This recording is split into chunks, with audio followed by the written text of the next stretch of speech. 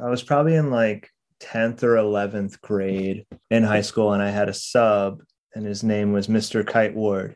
We called him the emo sub. He had kind of like the emo haircut. He just looked cooler than all of the other teachers.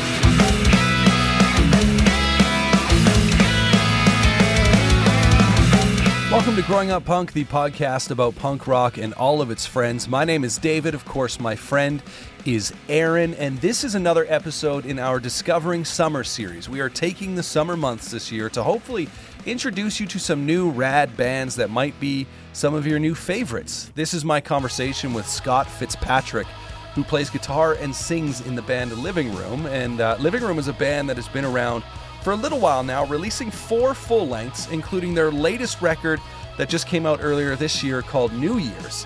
We talk about 3 songs that influenced Scott and 3 songs from the Living Room catalog.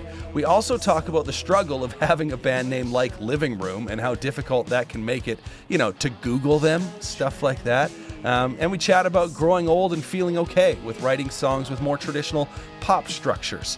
Before we get into it, I'm just going to do some housekeeping as we do. Go follow us on Twitter and Instagram at Growing Punk Pod. If you're on TikTok as well, you can follow us there. You can also, if you want to throw us some support, a couple bucks a month over on Patreon, it would be greatly appreciated. We've got merch up for grabs as well. Now, the Patreon, social media, merch, all that stuff, you can find it linked in the show notes. You can also find it linked in our social media bios alongside mine and Aaron's personal Twitters. And of course, wherever you're listening to the show, make sure you tell all your friends about it, rate it, review it, subscribe to the show, help us grow a little bit more and share some of these incredible bands with new people. So for instance, if you end up listening to this episode and going, yeah, Living Room is pretty rad, they were right, you can share it with a friend, you know what I mean? And then you can introduce a friend to Living Room, and etc. It goes on and it goes on. Let's quit messing around. Let's get down to it. This is my conversation with Scott Fitzpatrick, singer and guitar player, discovering Living Room. It feels good.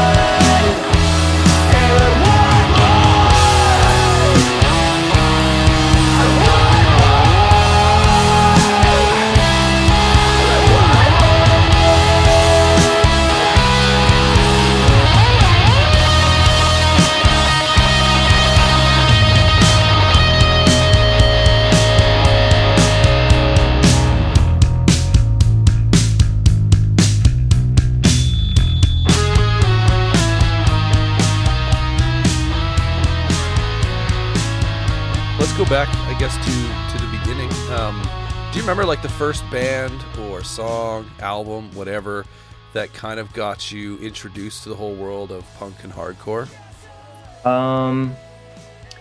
Early on, honestly, like when I was in like 4th grade, I don't think this is punk or hardcore adjacent, but like I got into like Oasis, right? Like a palatable rock band. Right, yeah. Which definitely got me into wanting to play guitar and wanting to listen to that type of music. Mm-hmm. When I was in high school, I made friends with a group of kids who introduced me to the local Long Island like ska and punk scene. So like my first punk show was the Arrogant Sons of Bitches. Okay, yeah. Which is like Jeff Rosenstock's old band. Yeah. And World Inferno Friendship Society. Like another like wild band. They like lit their cymbals on fire and stuff. Yeah. So before that, I was like I kept to myself when I was into like Sonic Youth and like sure, yeah. But now thinking about it, I think it was really Nirvana. Like I bought the Nevermind, the CD used off of a kid on the lacrosse team when I was in like 7th grade. Sweet. Yeah. And that literally changed my life. Like literally everything after that was I quit lacrosse. I started skateboarding with my new friends. I joined a band. And that just kind of got me basically all the way up to where I am now. What year or years would this have been that you were kind of getting into Nirvana, that you bought the CD off your lacrosse teammate? It was probably like 2000. Okay, yeah. Yeah. That's kind of cool because like, I mean, Nirvana for me, so I'm going to guess I'm a few years older, but Nirvana for me was also like that that first band that I can remember listening to that would be, I guess, like punk adjacent, right? Like as far as like 100% being like, oh, this band is a punk band. It wasn't necessarily Nirvana that did it for me, but they were like that first band that I can remember, you know, knowing their songs. And I don't think I actually owned any of their CDs until later in life, because I'm sure my parents would have lost their shit had I, you know, brought any of it home, sort of thing. But I can remember like my friends, and specifically a cousin that I spent summers with out on the East Coast that was like, he was huge into Nirvana, right? Like, so that's what a lot of my summers kind of were about. But so it's interesting that, because that would have been around, I think probably for me like 94. So like really like when it was happening. Like I think Kurt had passed away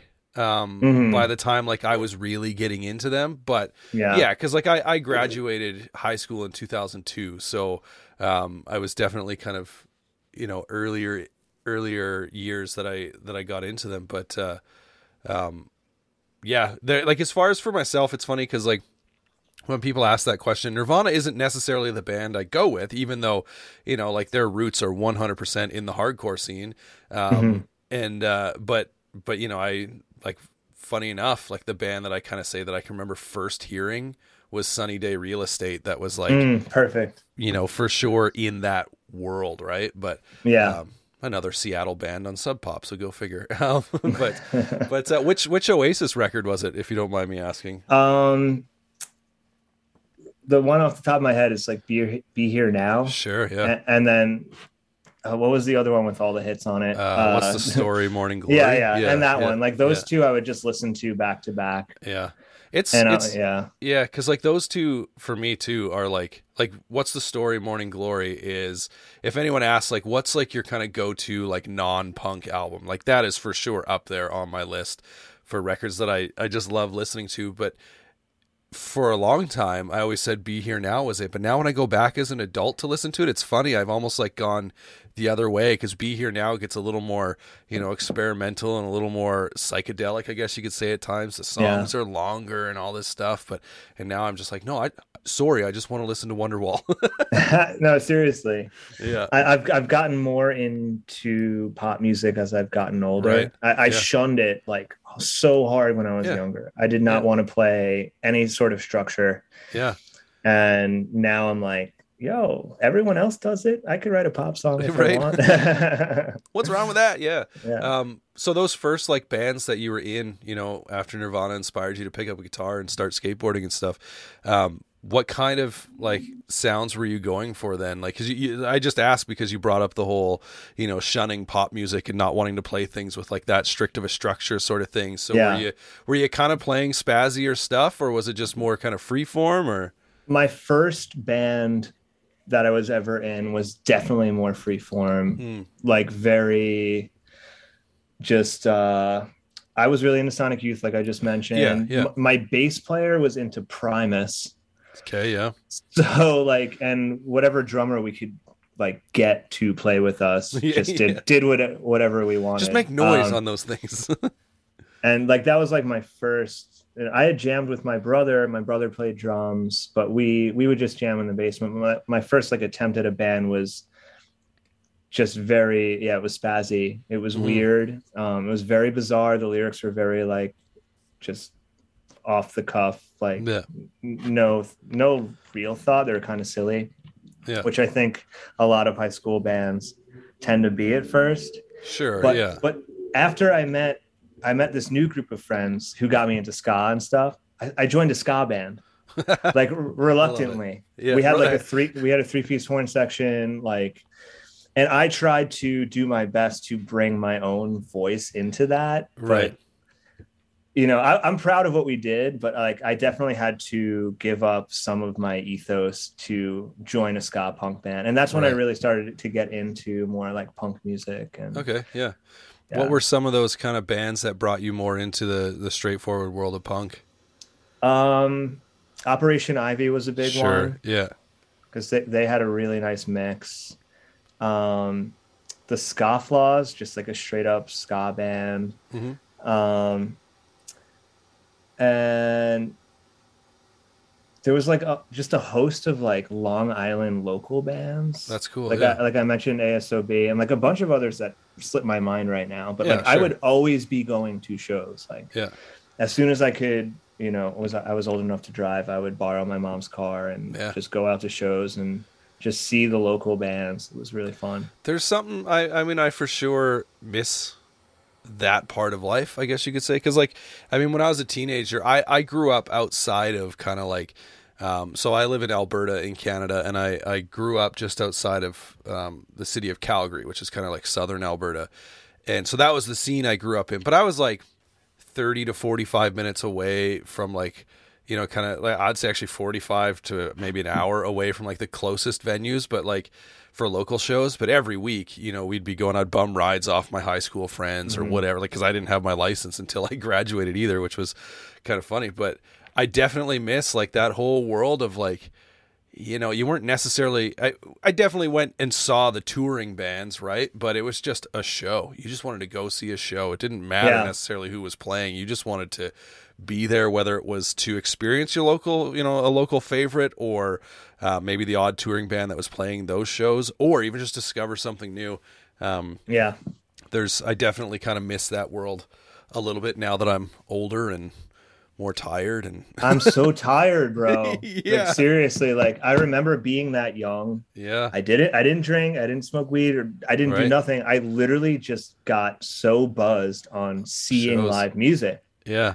And then I was like, and I was of the mindset, like, if they can do it, I can do it. So then I would go back into the basement with my band and just write whatever the fuck I wanted. Like, like no ego or anything. It was just like, let's have fun and do this. Yeah, man. That's music. Speaking of music, so I got you to pick 3 songs that either came from bands or albums, or even just those songs in particular that influenced you. And then we'll also talk about 3 living room songs, which are off of the new album, New Year's. So yeah, if you're down for it, why don't we jump into the first song? Let's do it. So I tried to put these as best I could. Now these first 2, because they came out in the same year, I didn't check to see when they actually released, but I tried to put them as best I could in like release order type thing. But so the first song we're going to listen to is a song from the band The Magnetic Fields. Yes. And it is called I Don't Want to Get Over You.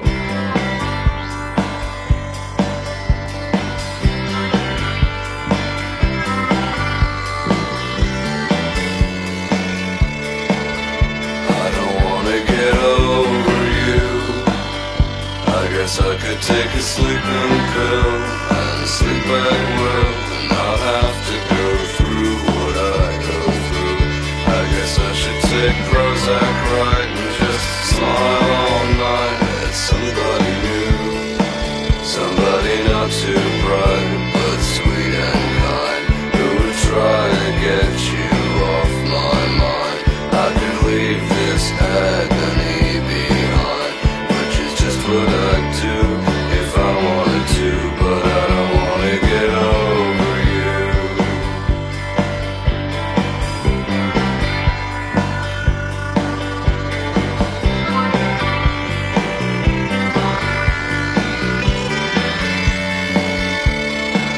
'Cause I don't want to get over love. I could listen to my therapist, pretend you don't exist, and not have to dream of what I dream of. I could listen to all my friends and go out again and pretend it's enough. Or I could make a career of being blue.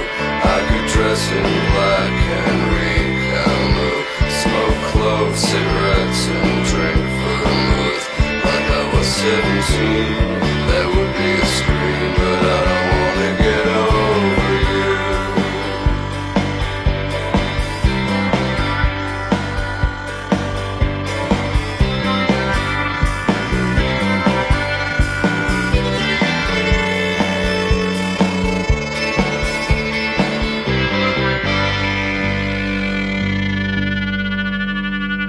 Man, that song is such a trip. Like, I love it.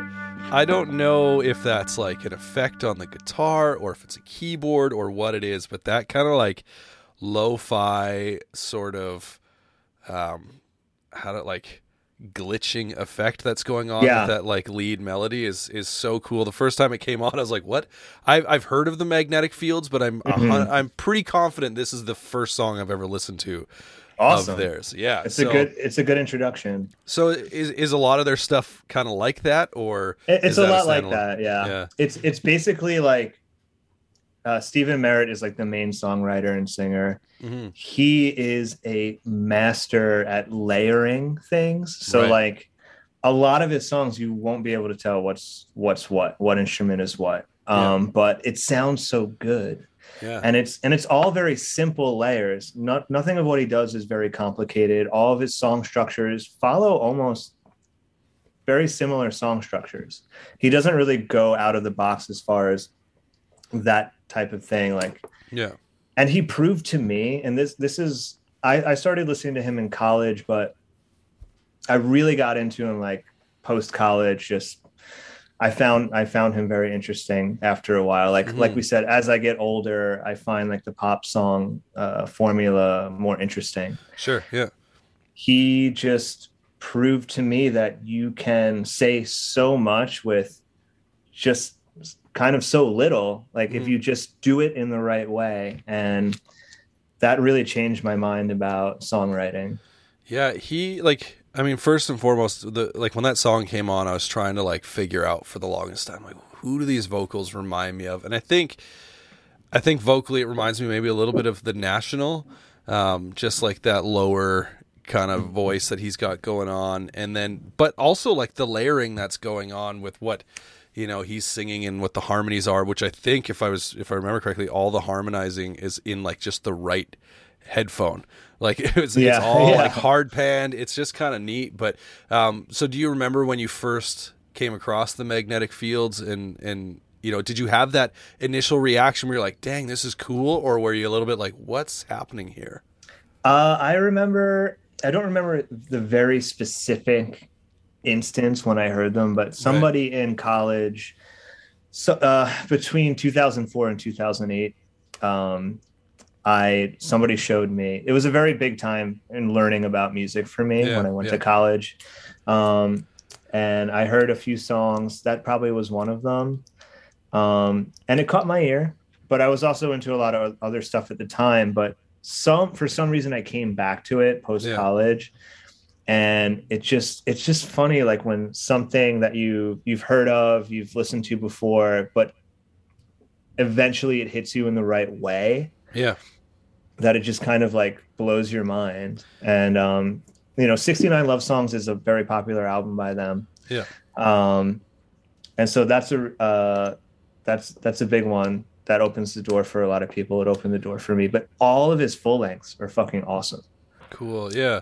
Like it's interesting because like just basing it off of that one song, you know, like it's got all sorts of, I guess, like little hooks, maybe not in the way, you know, when someone says, oh, that's the hook of the song that people think, because he doesn't like belt out some anthemic part, right? Like there is no like big, like chorus sing along type thing, but I like to think of hooks as just like those things, whether it could be that or just things that bring you back to the song or, you know, kind of like get stuck in your brain later. You're going like, oh, I want to listen to that for this little thing. So whether it's guitar or keyboard, what, you know, that the kind of lo-fi glitchy effect thing that's going on, like that's something that when I first heard it, I was like, I want to listen to that again because I want to figure out like what is happening there, or just like his kind of like low-key vocal delivery. And I mean low-key both in that he's just like chill and relaxed with it, but also he's, you know, lower register. Right. So it's just kind of cool. And all those things combined, like definitely kind of make me want to go, oh, I think I should check out, if not the rest, there's like just this album for sure in more, like in a little deeper detail. But, this is one of my things I love about doing these particular episodes is sometimes you get, you know, artists that come on, bands that come on, and you're like, yeah, I'm familiar with all of the songs you brought, and I love them all, or what have you. But then I like the ones where it's like, oh, I've never listened to this band before. This is kind of cool, because while I'm, you know, the whole purpose of the episode obviously is to try to introduce our listeners to new bands. I love it when those new bands introduce me to new bands. So it's pretty rad. Great. But we're gonna move on to one that's not so new to me. One that actually we've had on the show before and talked about this particular record. Did you get a chance to go back and listen to that episode? No, I wasn't able to listen to it. Yeah, with I plan Dan on it. Yeah, it was. So we're about to listen to The Promise Ring, but having Dan on the show was such a fun time and an amazing thing because he's actually the first person. I don't know if you can't quite see it. It's at the very top of my screen here, but I see it. Yeah, so it's like it's the CD book. Well, it actually came with the vinyl copy I have, but I think it's the same as the CD book for this record. And I just so I put it up on the wall as I was kind of filling it in. He was the first person who's actually on my wall to be on the show, so that's pretty rad. Oh, that's awesome. But I'm very excited to talk about this song and this band. So this is The Promise Ring with the song Emergency, Emergency. Yeah.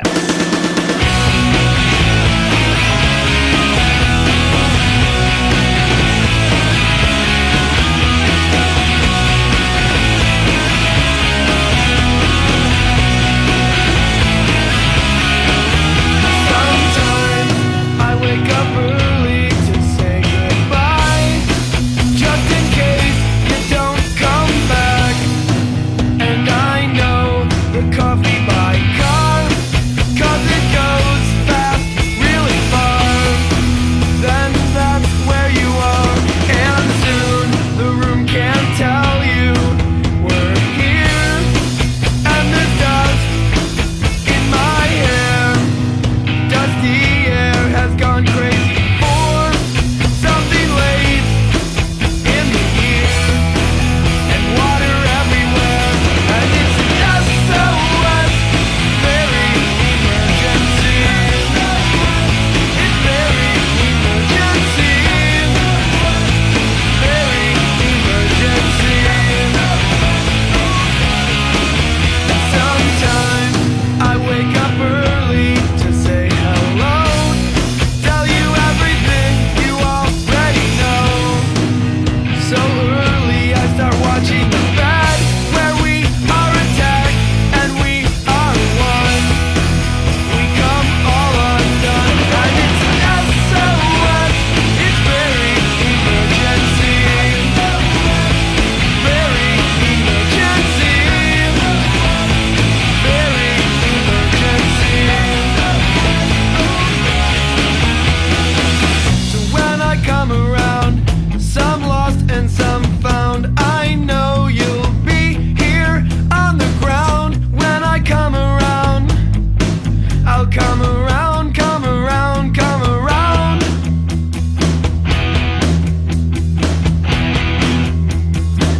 Now go around and baby SOS. It's very emergency, very emergency, very emergency. SOS, baby, it's an SOS, baby, it's an SOS, baby, it's an SOS.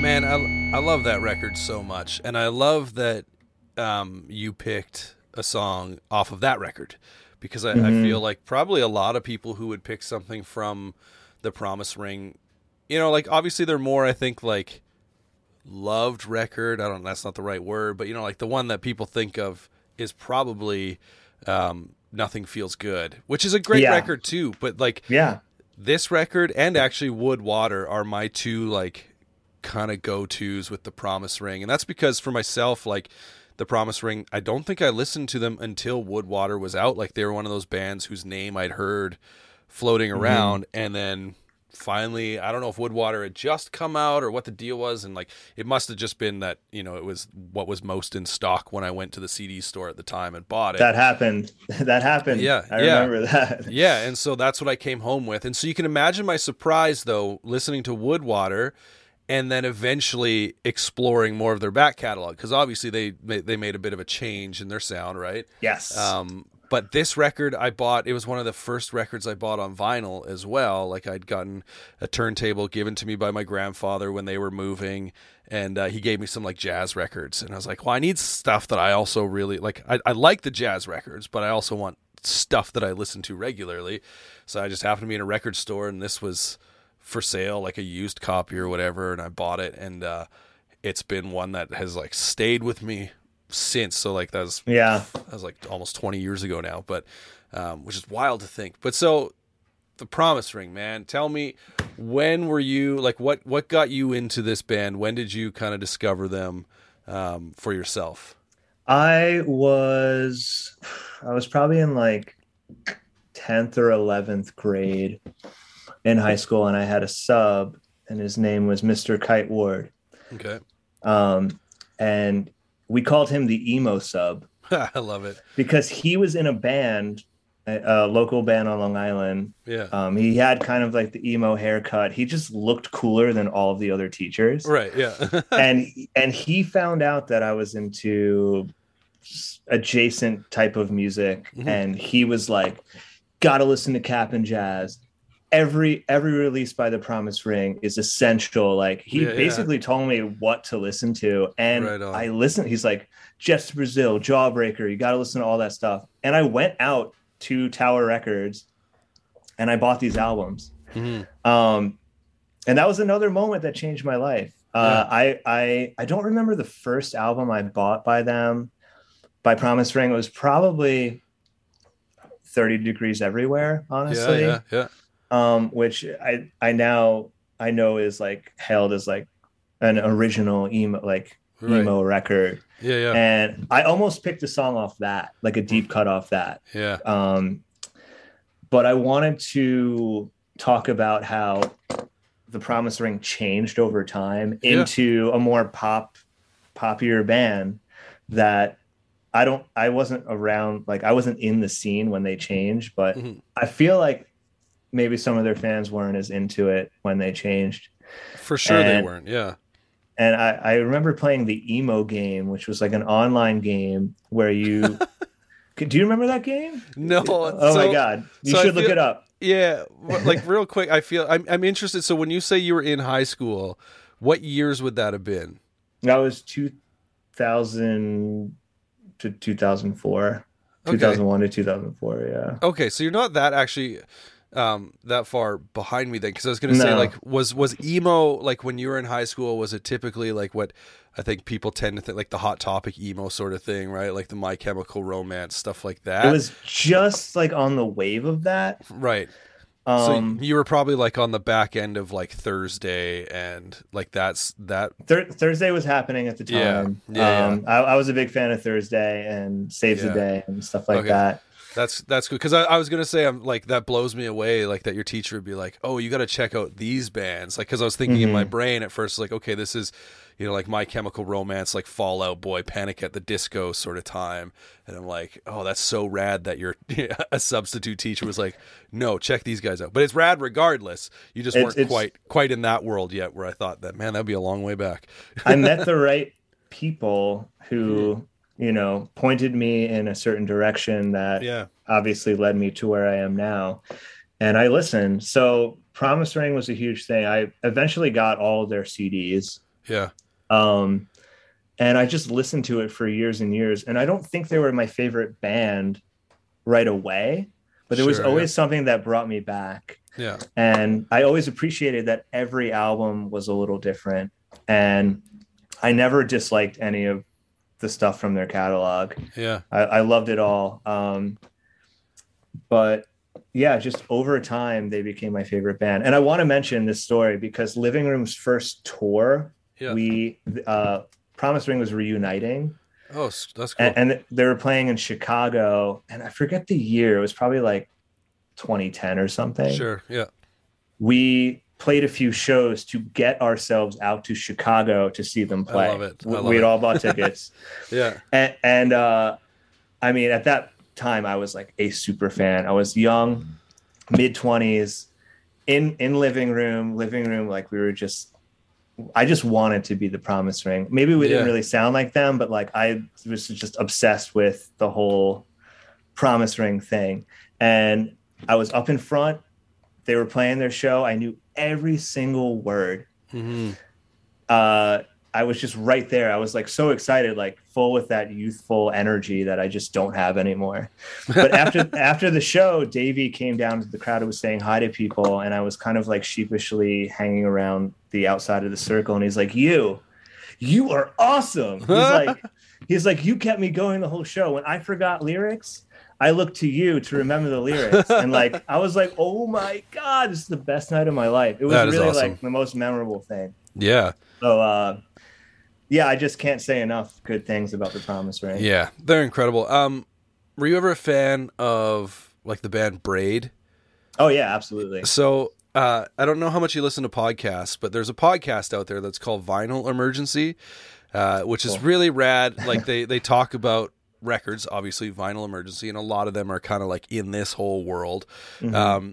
But the theme song for that podcast is a parody of this song, except it's SOS, it's Vinyl Emergency, and it's sung by Bob Nana from Braid. It's so rad. Like hands down, it is the best. Like, it's got to be the best podcast like intro music out there. That's first amazing. Time I heard it, I was like, "Are you kidding me? This is incredible." That's sick. I'm gonna write that down in my little book right now. Yeah, just even for the intro music, it's so good. Totally. But yeah, no, the Promise Ring, man. Like, I gotta say, like, I don't know if my first exposure to them would have been maybe like hearing Davey on the Jimmy Eat World record, and like in that song, and just going like, wait. And kind of finding out about like the different layers of references he was making in this song and referencing himself and stuff. And so I had to go out and find them. And they're just one of those bands where I find they're just easy to listen to, you know, like you put them on and it doesn't matter which record you put on. Obviously again, especially the last two, they kind of start evolving their sound a little bit, but Davey was such a great songwriter, or is such a great songwriter, that they're just super easy to listen to. Did you ever follow up with bands like Maritime and stuff like that? I did, yeah. Yeah. I did follow Maritime, not as much, but I mean, I still put them on, and I'm like, I can't not like it. Like, it's such lovable music, no matter 100%. What they do. Yeah. 100%. All right, let's move on to the next band then, which is a band, again, another one. I don't think I'd ever actually even heard of this one, let alone listened to them. But I do recall liking it when I put it on earlier. This is Dogs on Acid. Yeah. And the song is called Could Have Had It All. All right.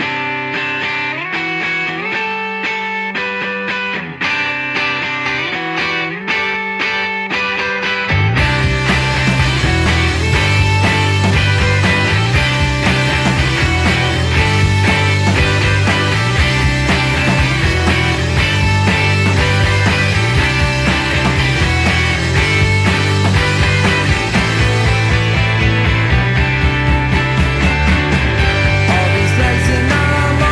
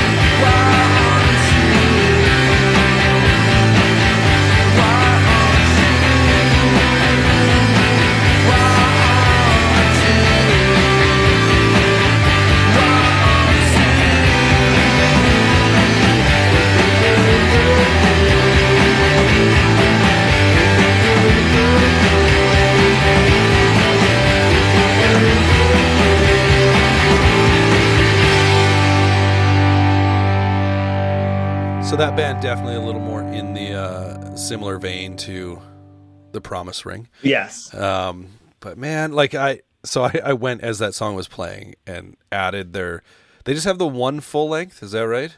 That's right. Yeah. Yeah. And then this came off of a self-titled single, which is this was my deep cut for Yeah. the episode. So tell me a little bit about Dogs on Acid. When did you kind of come into them? Mid 2000s. Dogs on Acid came from so they're from Philly. Okay. Members of this band are from another pretty popular noodly emo band called Algernon Cadwallader. Okay. Which they had their moment in the Northeast, like amazing. The singer kind of sounds like, in that band, he sounds more like the dude from Cap'n Jazz. Gotcha. Yeah. And way more noodly, crazy, like emo Midwestern noodles, but from Philly. And then afterwards, they joined this kind of rock band. It's the members Peter and Joe from Algernon formed this band, Dogs on Acid. Joe, I don't know if you know the band Hopalong. I can't say I do, no. Okay. They're just another band that's kind of come from there. Joe, the guitar player in this band, is now in Hopalong, but there's like a whole lineage. Yeah. All Philly related. I used to live at a venue in Brooklyn called Suburbia. It was just a basement apartment that had a lot of square footage, and I lived with 9 roommates, and every weekend we would put on shows. That's awesome. Every Friday, Saturday for like years, probably like 6 years we did it. And many bands passed through, but Dogs on Acid came through one weekend, and I wasn't aware that Algernon had started a new band after they broke up, and I was very happy to see that they were doing something and to go into this new direction of more poppy stuff, because obviously big Promise Ring fans. So right. their full length is amazing, and you should check it out if you're into stuff like that. But this particular song, for some reason, it's just the second song on a 2-song demo that they released. Yeah. I listened to it so many times last year, over and over and over again. It just spoke to me. It's a great pop song. It's got the doo, doo, doo, doo. It's like, it's just kind of got everything that I want to hear in a song right now. Yeah. So that's kind of my story there. You know what it didn't have, though? The first 2 songs that we listened to had a section in each song where there's hard panned backup vocals. So in the Magnetic Field song, it was hard panned to the right ear, and then in Promise Ring, there was a section right before the bridge where it's hard pan to the left ear, and that one just didn't do it. So they didn't do it. No, they didn't do it. The oddball, the wild card. They just brought it all to the middle. They did what they were supposed to do. No, that like listening to that song, I had it on a couple times earlier. You know, I put it on here and there. And it always catch my ear being like, oh, I don't know if it's because the name Dogs on Acid, I don't know what I was expecting, maybe something a little more sounding like it was on acid, right? You know, but it would come on and I would just be like, oh, it's got that whole, much like a lot of Very Emergency, it's got that whole right. What's the that thing you do, like that drum beat, the boom boom bop, yes. bop, boom, bop, right? It's got that going on, which automatically just makes me like bop along, right? You know, it's such a good track. And as we were listening to it, I was looking up and I was like, wait, obviously I had to find the song earlier to put it in this playlist. So I was like, where is this song? And then, you know, this is only the one full length. And then I looked, I was like, oh, it's on a single. So that's like, and it's so random. But I suppose like part of me like never really lived in the world of like singles, A-side, B-side. I love collecting vinyl, right? Like I love listening to music on vinyl, but even then 90% of my records are all full length. So, you know, I'm not playing the whole, like A-side, B-side, one, maybe 2 songs on each side. So when I see something like that, I have to almost like go, oh, I wonder if that was released, maybe it was, but like on a 7-inch or something where that's just, you know, they put 2 songs on it because that's the way things were done for the longest time, right? So you know, sometimes bands like to kind of stick to those more traditional things rather than, because these days I think of a single and I think of a band releasing 1 song, a single, right? But I mean, forever that would have been 2 songs. You would have had an A-side and a B-side. But Yeah, no, that's rad. I definitely added it to my library, and Awesome. I plan on listening to it. So that's a win. Let's talk about your band a little bit. You mentioned them. Cool. Obviously, it's what you're here for. Your band, Living Room. Your new album, New Year's, is out, and I couldn't tell you how many times I've listened to this record since getting it. Now, I got it early, and so like I've had plenty of time with it. But I did want to ask before we get into, kind of the songs that you brought off of the new record. So this is is it fourth full length? Is that right? I believe so. I've honestly lost count. Because so what I wanted to ask though is because that first one that looks like I'm just going based off of what I can find on Apple Music. Moon Chaser would have been your first one, right? That's right. Yeah. Okay. So I love hearing, so I heard the first record I heard from you guys was New Year's, was the new one. And then I went back and found out, oh, you guys have more albums. So I immediately, for whatever reason, I'm not sure why I initially went right back to Moon Chaser. But that's what I did. And I remember putting it on and being like, whoa, like it's not like it's drastically different by any means. Like I can still hear that band in there, but that first record is definitely a lot more rooted in just like straight up emo post-hardcore, right? Whereas that's right. Yeah. Whereas like now, and as I kind of dove into the records that came after Moon Chaser, they definitely get a lot, you kind of start dabbling a little more in some different sounds. But if before we get into the songs, if you were to describe your band to someone, you're like, someone's like, you in a band? Yeah. What do they sound like? How would you describe your sound? I love this question. I obviously get asked it a lot because you've got an answer. Because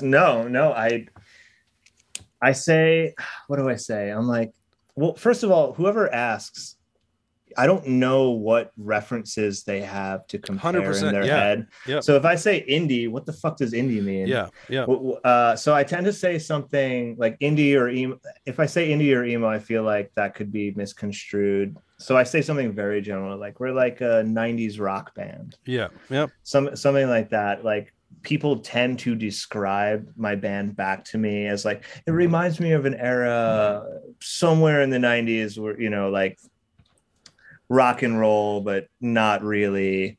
If I'm talking to the right person who gets the reference, I could start to like delve into the more specific references. But basically, I say like we're like a 90s alternative rock band.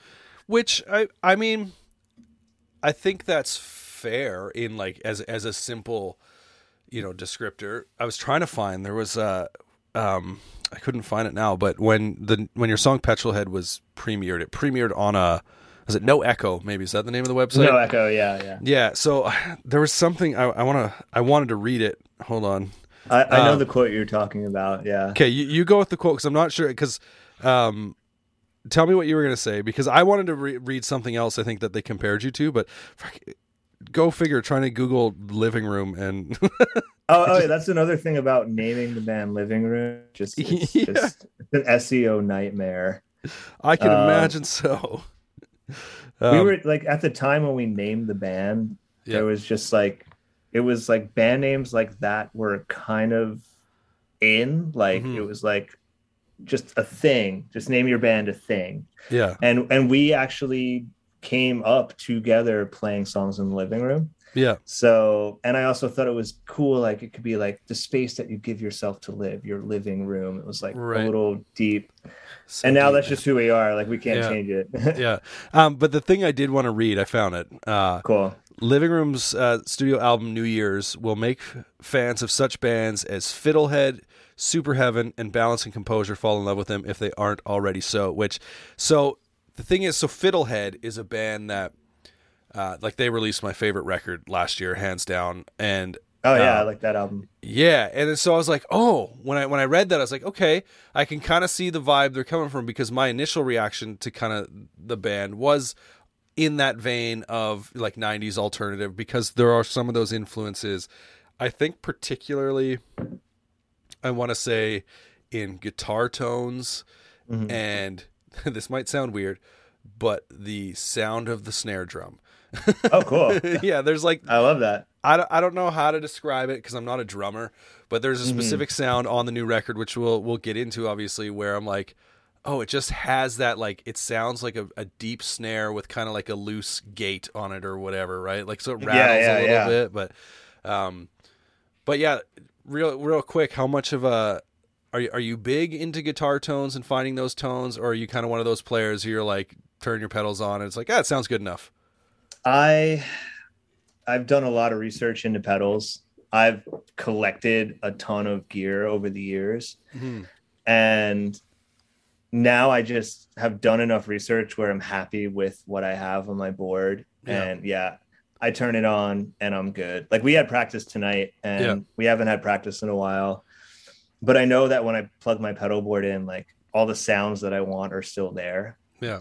When we record, we go into something called the Tone Zone with Gary from Sound Acres, who records us. He's got a bunch of pedals. Yeah. So we kind of mix and match in the Tone Zone. But I still try and keep it simple. I don't want to like overstack gain stages or overdo any type of effect.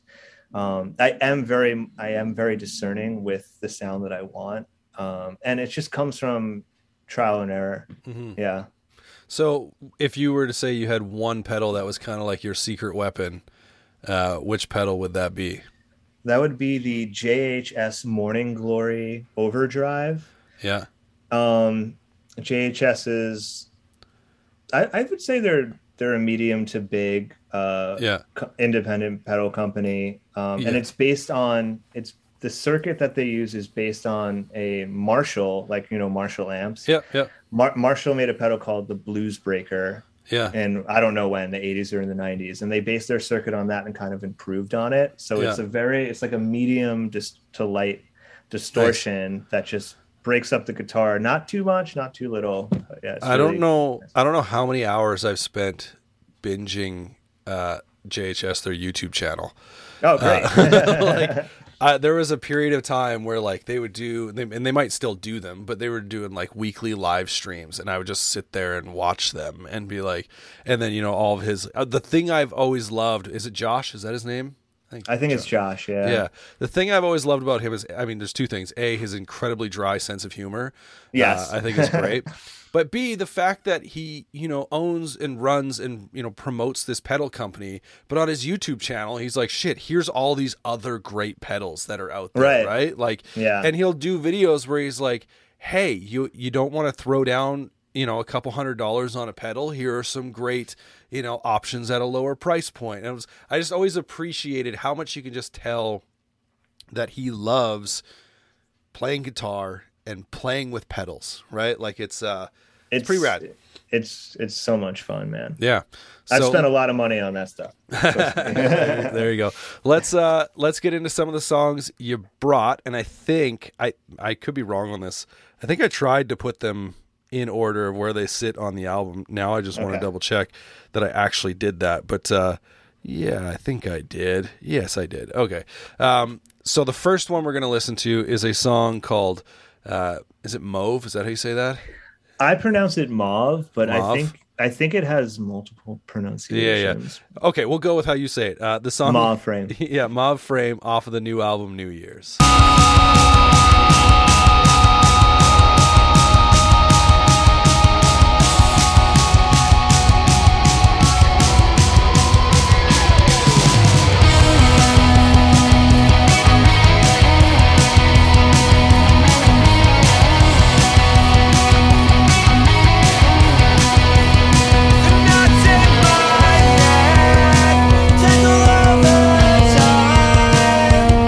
in a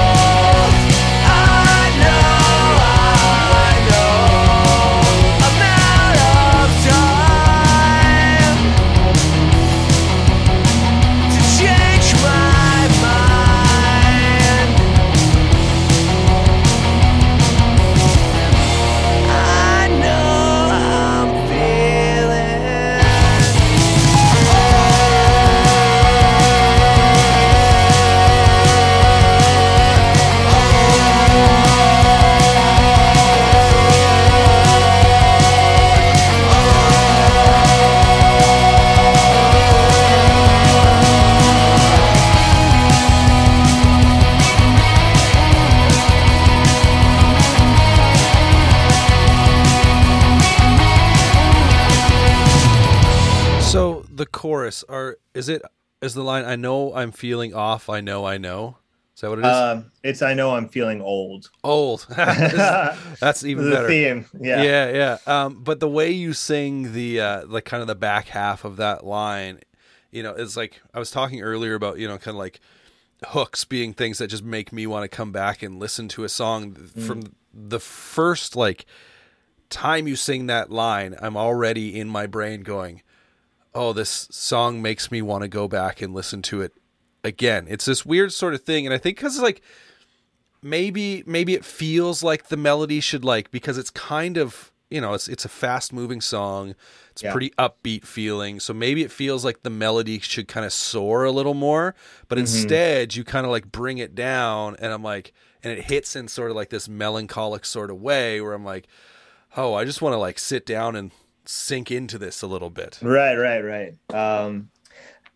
I think that chorus, when I wrote it kind of just, a lot of times when I write, especially choruses, I just like Ouija board them. They just kind of like come through me. And right, yeah. a lot of times I'm like, okay, I'm just gonna use this as a placeholder and then I'll change it later. But mostly you don't change it, because the first thing that comes to you is the most catchy thing, or the thing that sticks with you.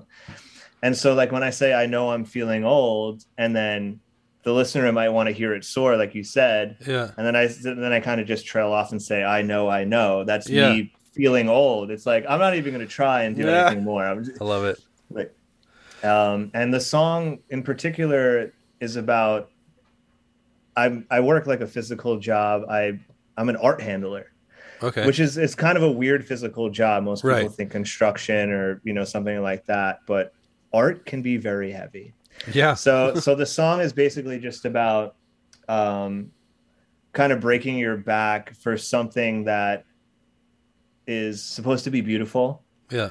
And it's supposed to, enrich your life, but being on the other side of that, like being underneath art, trying to hold it up, trying to set it in place, and it's actually killing you in a way. Yeah.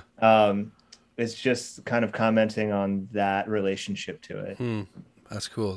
So why, and maybe you covered it, but why in particular did you pick this as one of the songs to kind of, I guess, introduce people to the band?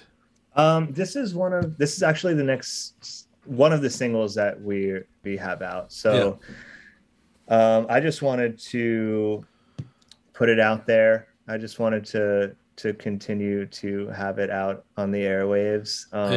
It's something that I feel, it's a song that we all feel strongly about, which is why we picked it as a single. Yeah. It's just a really fun song to play. I mentioned before we had band practice tonight, and we played this one a bunch, and it's just like super fun to play live, and I'm really excited to continue to do that. Yeah, that's awesome. So the next song that you picked off the record is a song called Flood.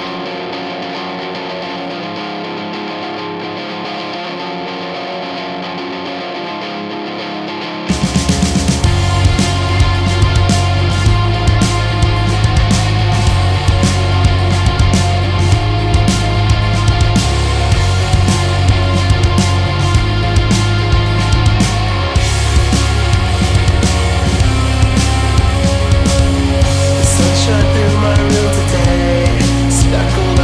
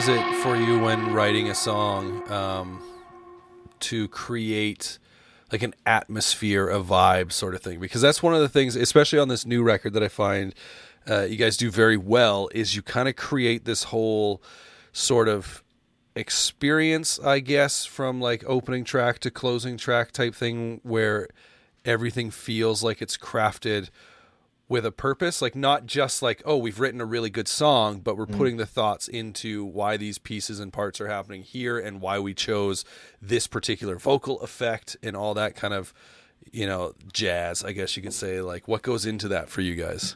I guess it is really important.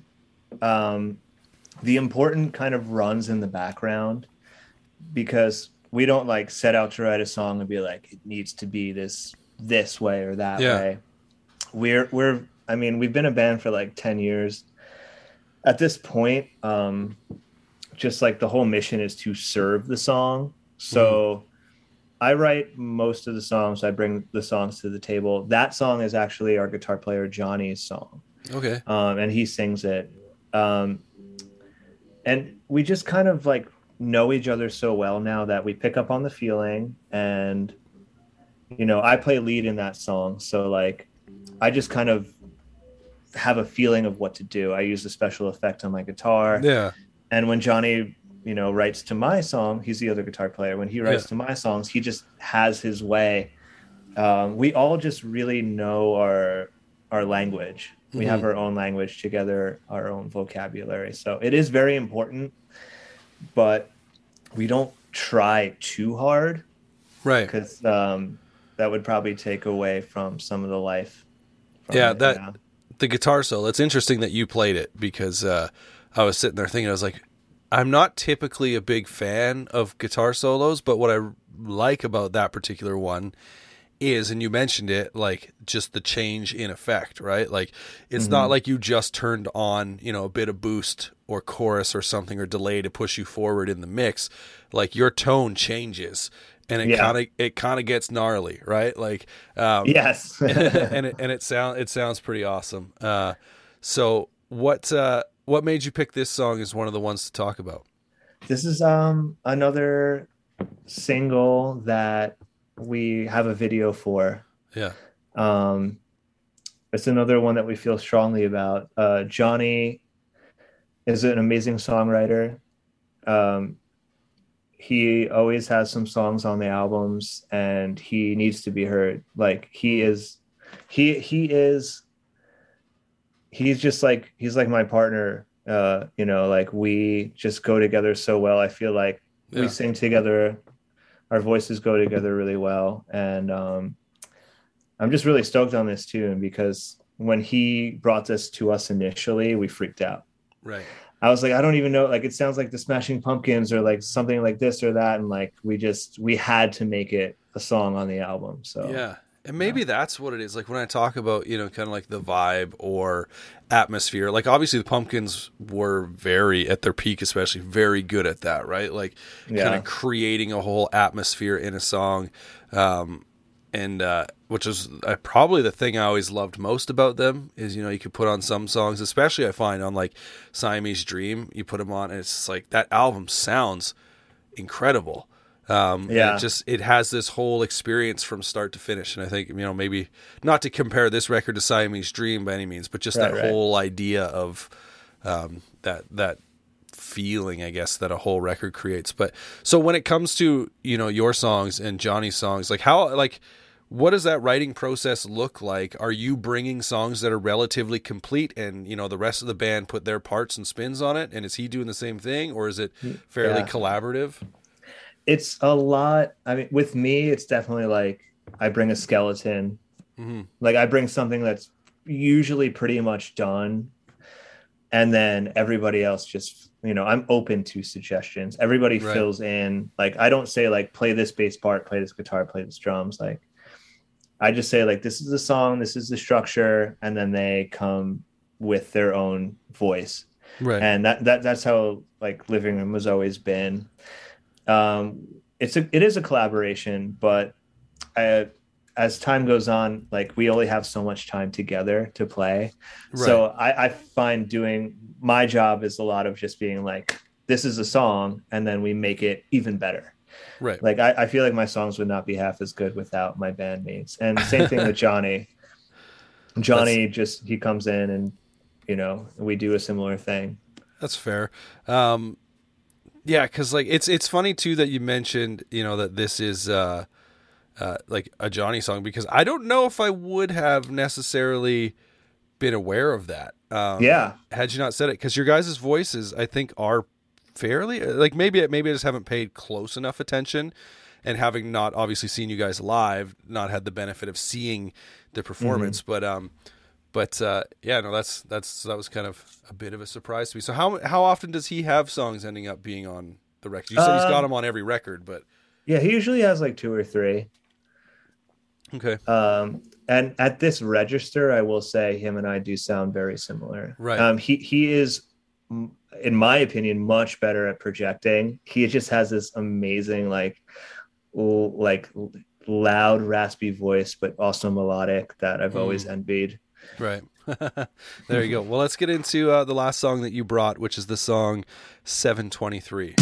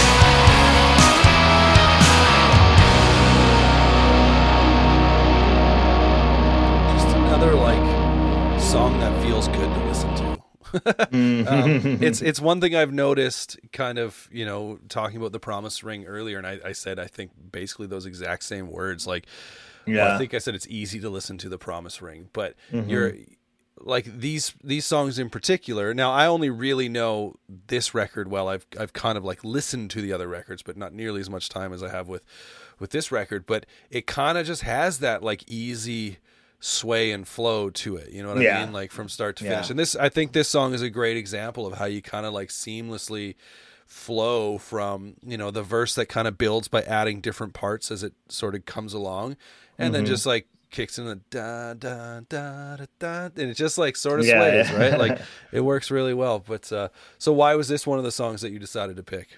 So this one I picked, it's actually one of my favorite songs that I've written.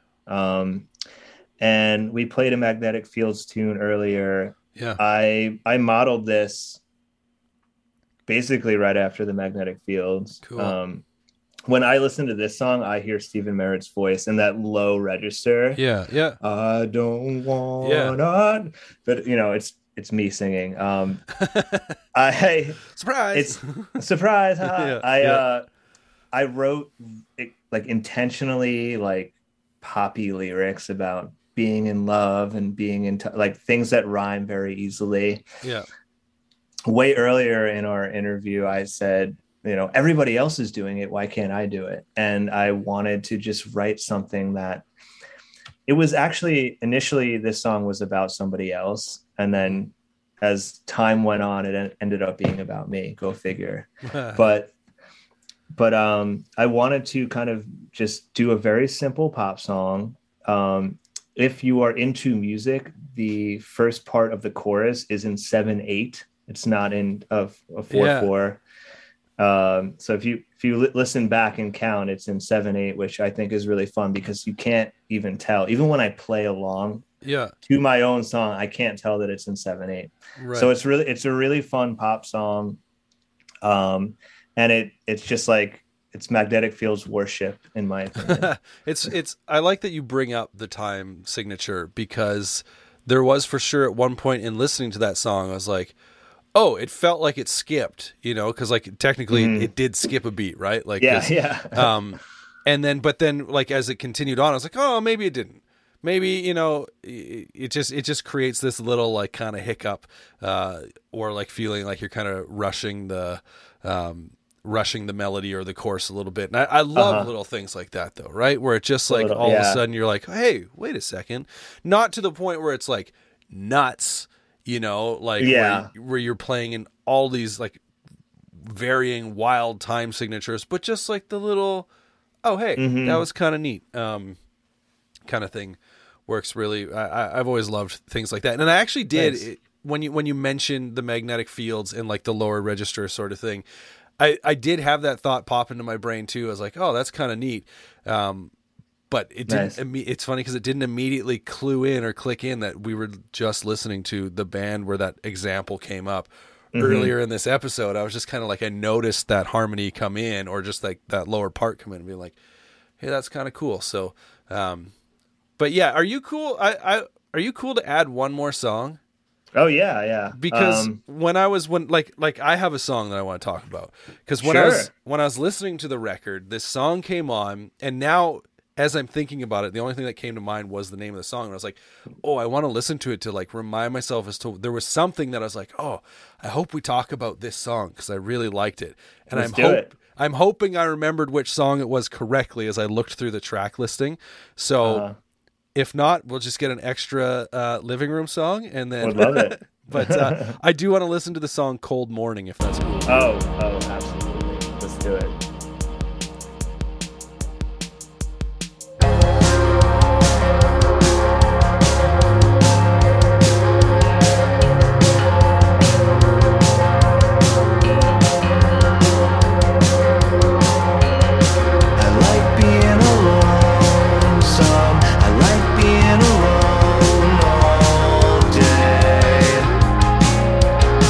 I'm never alone.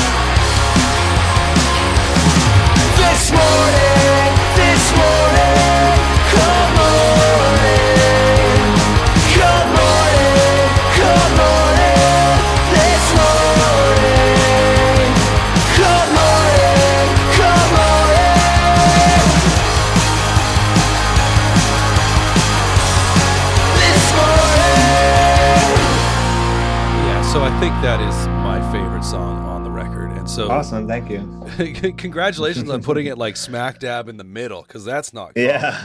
Like I feel like, those most times when I'm really into a record, it's going to be within the first few songs or maybe the closer if it's something epic. But right. And I realized that song has maybe taught me something about myself that I've known but maybe never realized until this moment, in that I love, and I mentioned it earlier, I want to say it must have been on Mob Frame, when a melody line finishes on a down note as opposed to kind of like staying the same or coming up or whatever, because on the verses of that song, every line kind of ends and you bring it down. Yes. And I, like, from the moment I heard that, like, obviously, you got the different guitar effects that are going on, like the choruses and flangers or whatever's happening. Oh, you know what's going on. Yeah, there's a lot going on, which creates, and maybe that was why earlier on I was asking you, about guitar tone stuff, because I'm like, there are some songs where there's, definitely some layered effects, like obviously layered effects, right? Yeah. And so, like, the whole vibe that verse creates with that going on, plus the melody line doing what it's doing. But then when the chorus kicks in, like, it's just this like chorus that I could imagine, like I've never seen you guys live. I don't know how many opportunities you've had to play the song live, but that people just like clamor and sing along. And it's like, it's, kind of one of those things, because it's so takes off. Like I talked about with Mob Frame, how it feels like it should have been like this soaring chorus, and then it's not, which is what I love about it. Whereas this one takes it and like takes a verse that feels very subdued, and then the chorus and to a certain extent the bridge as well are just like, here we go, and off, it just takes off sort of thing, right? It's so rad, and I love that vocally it feels so different from the verse in that. Like, is that you singing on the song? That's me, yeah. And you're singing, like, you're singing lead on the verse and the chorus? Yeah, that's me the whole time. Because it sounds like it goes from this more subdued sound to, like I said, like a vocal that falls in line more with, like some, maybe some more like emo post-hardcore sort of like that, the crowd is just singing along. Like, I don't know. I love it. It's a great song. And when I was going through the record, you'd sent me your songs, and then I didn't, I remember listening to it one morning, and I didn't have like which songs you had sent written down. I was like, oh, I wonder if this is one of the songs. And then I was a little bit like sad when I looked at the list. I was like, oh, it's not. Dude, I wish I could have sent you so many more. Oh yeah, 100%. 3 is not enough. Yeah, but no, it is such a great song, and thank you. And the record itself, like I said, man, congratulations on that. It is absolutely fantastic. Thank you. And it makes me, I assume this is a good thing. It makes me want to dive into your back catalog more. Like, yeah, of course. But it creates this problem where I just want to spend that time with the new record, right? But I'm like, gotta see where these guys came from. So, hey man, there's plenty of time. Exactly. We hope. Famous last words, right? Yeah. Plenty of time. No.